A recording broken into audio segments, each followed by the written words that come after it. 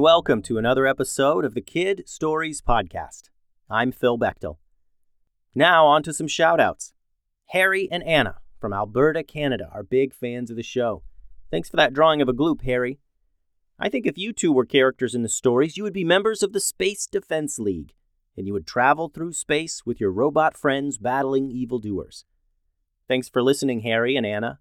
Ari from Portland, Oregon, shared a pretty incredible drawing of a tree beast. Great job, Ari.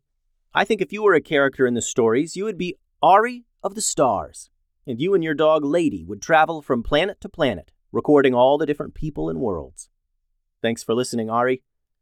Today's episode is titled Too Much Magic Part 4. Last time, on Too Much Magic Part 3, Liam and Owen began to steal the things they need to create a warp bracelet in order to get back home. Again, the group leaned over Halva's kitchen table, taking notes and making plans. "What's the next thing?" Liam asked Renner. "The diamond ribbon," said Renner. "The prince of a nearby kingdom wears it pretty much all the time. He wraps it around his wrist like a bracelet." Okay, so maybe he takes it off to sleep," Owen thought out loud. We could sneak in at night." "Well, there's a problem," said Renner.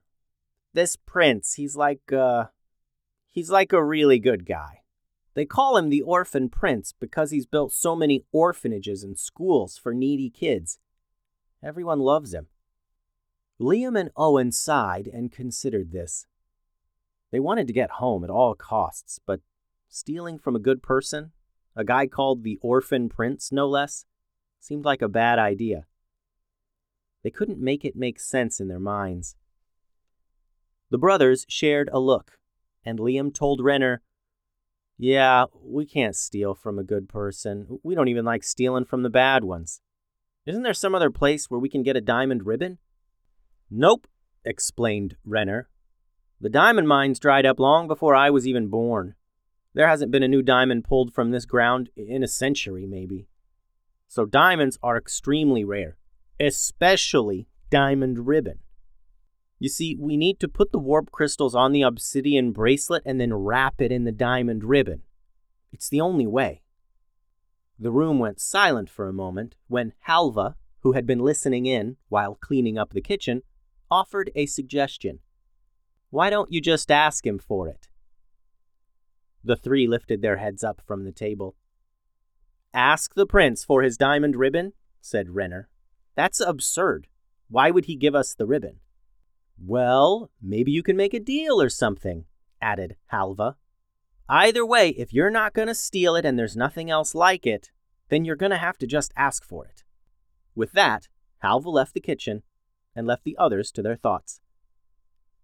"She's right," said Owen. Liam nodded. "Yeah, we've got to give it a shot." Renner, who was used to stealing to get what they wanted, was unsure of this strategy of asking nicely, but was willing to go along with it. The three mounted horses, and the brothers and their pets followed Renner to the nearby kingdom. They reached the prince's castle before nightfall. It was a castle like any other. A big wooden door, a few towers, some guards milling about.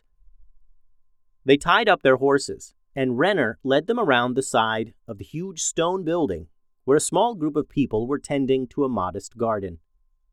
The prince was easy to spot, mostly because of the shiny ribbon wrapped up his arm from his wrist nearly to his elbow.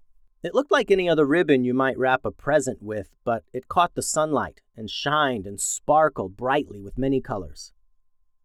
The guards did not seem too concerned with their presence until they noticed Kylo and Element.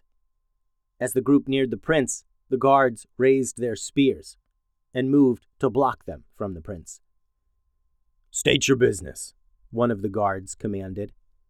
Renner stopped and said, loud enough for the prince to hear, "We seek an audience with the prince." "What are these creatures that accompany you? Are they dangerous?" the guard asked. "Not to you," said Liam. "They follow our commands." The guards remained in a defensive posture while the prince approached. "Wow, these are your animals? I've never seen anything like them. Where are they from?" he asked. The prince cautiously knelt down to pet Kylo and Element, who always welcomed cuddles. "Well, we're not from around here," said Owen. "Not even close. That's why we came to find you." The prince was curious and looked up to Liam and Owen. "Go on then," he said. We slipped here on accident," said Owen. "We're trying to make warp bracelets to get back home, and in order to do so, we need your diamond ribbon. Is it for sale or trade?" The prince absent-mindedly ran his fingers across the ribbon. "A warp bracelet. You must be the ones who stole those obsidian bracelets from Mondo the other day," the prince said, in sort of a question. Liam and Owen couldn't keep the look of guilt from their faces, and didn't even need to answer. "Don't worry about it," said the prince. "Mondo had it coming. He's the worst. But, I can't help but notice you didn't come here to steal from me." "Well, we were told you were a good prince," said Liam. "My brother and I couldn't justify stealing from someone like you." "I see. Well, as you may know, this ribbon is extremely valuable," said the prince. "What do you propose as payment?" Liam and Owen looked at each other, and then at Renner, hoping they had something up their sleeve, something valuable enough to pry this diamond ribbon from the prince. Renner sighed and looked at the ground. We have nothing even close to the value of that ribbon. All of our possessions put together would only be a fraction of what that's worth." "I appreciate your honesty," said the prince. "But if only honesty would compel me to give this up, I would have handed it out long ago. Perhaps a trade of service, then." The prince looked to the guards standing nearby, and they nodded slightly. "We've been having a problem here lately, and it's, something has taken up residence in the abandoned diamond mines. The mines and tunnels run beneath this kingdom, beneath our homes and roads and fields, and even under this castle. Something or someone is down there. They've been stealing our livestock and attacking our caravans. It's gotten so bad that no one travels at night, and my citizens fear for their lives." "What is it?" asked Renner, thinking that perhaps the prince knew more than he was letting on. The prince looked to one of the guards nearby and nodded to him. The guard turned to Liam and Owen and explained. "On a patrol the other night, we were setting up camp north of the creek. It was already dark. We didn't have time to start a campfire." The guard appeared nervous and emotional, telling his story. Sweat beaded up on his forehead as he spoke. "It was a beast. It came at us suddenly and without warning. I can't say its true form. It was a creature of the shadows, and it attacked with ferocity. Our swords, they simply bounced off of it. We ran all through the night until we reached the castle. We barely escaped with our lives." Liam and Owen looked at each other, wondering what awful monsters lived underground in this world. "You get rid of the beast, and I'll give you the ribbon," said the prince.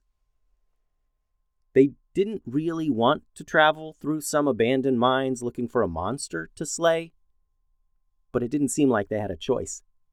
"Okay, we'll do it," said Owen.